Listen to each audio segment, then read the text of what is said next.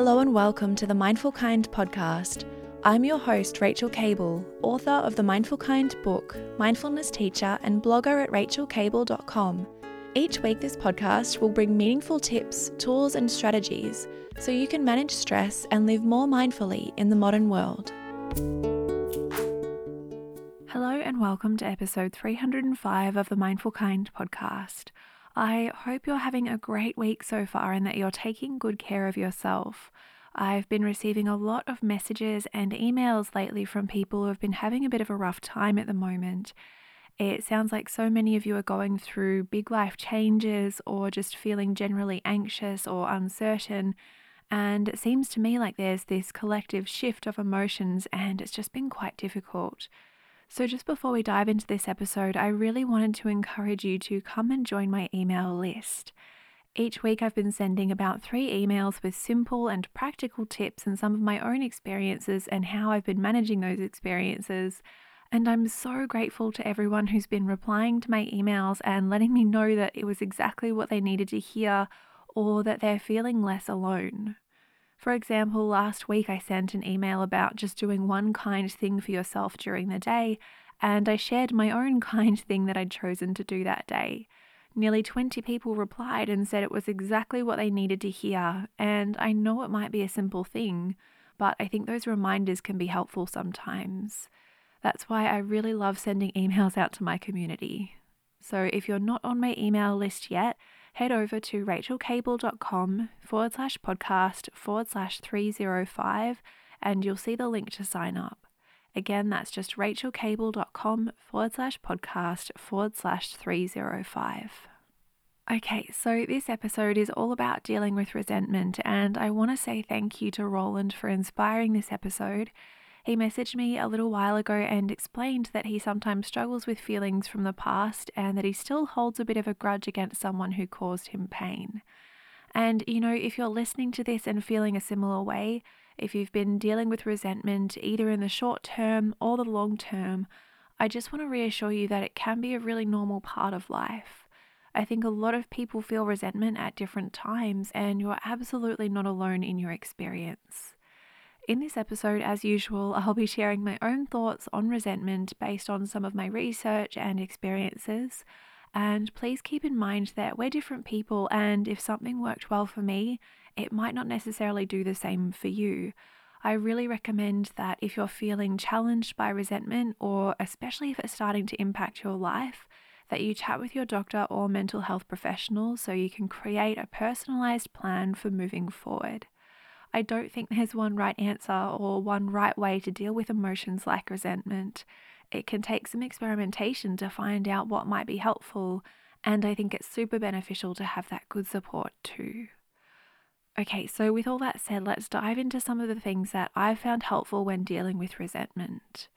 First of all, I think it can be really helpful to notice when you're feeling resentment, just like Roland did. Try not to pretend the feelings don't exist or that they don't bother you if they do. Even mild resentment can be challenging sometimes, or at least that's what I found in my own experiences. Resentment has been defined as anger and indignation experienced as a result of unfair treatment. I've also noticed that resentment can sometimes be linked to a sense of sadness or disappointment. In some cases, I've even felt guilty or ashamed of feeling resentful towards people when I knew that they hadn't meant to cause me pain.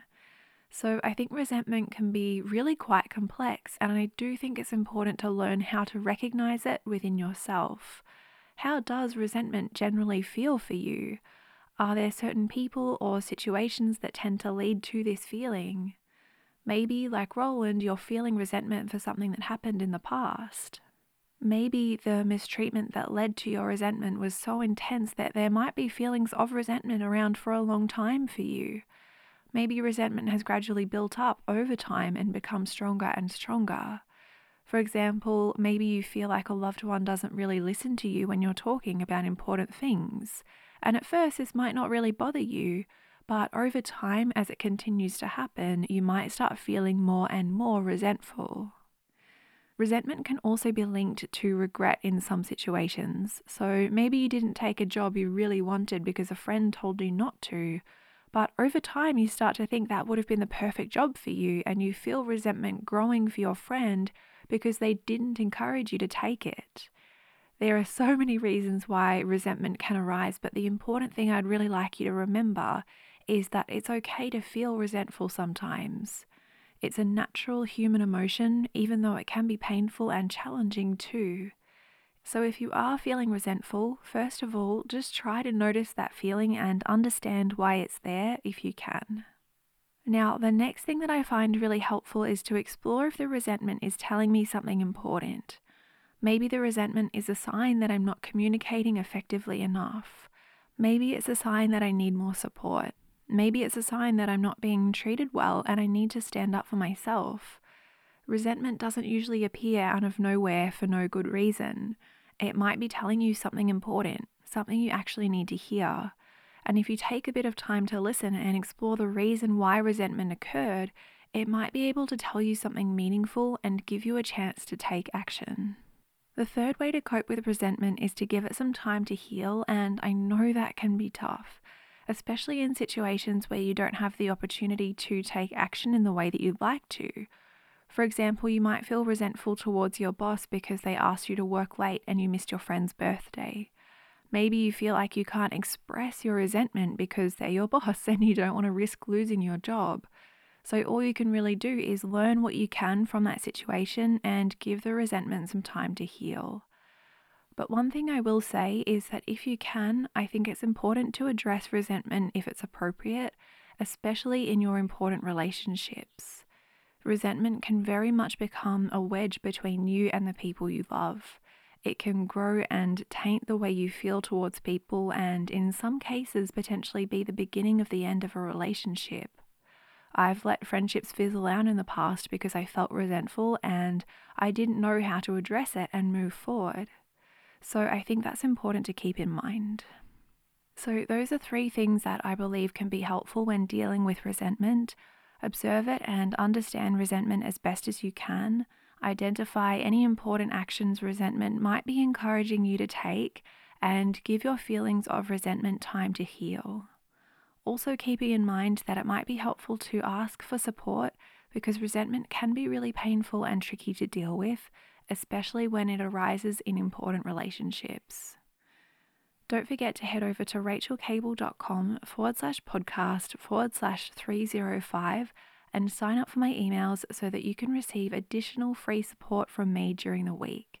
I've been receiving really lovely feedback from my community about my emails and the personal stories and practical tips that I've been sharing. Thank you so much for listening, and I hope you have a wonderful week, Mindful Kind.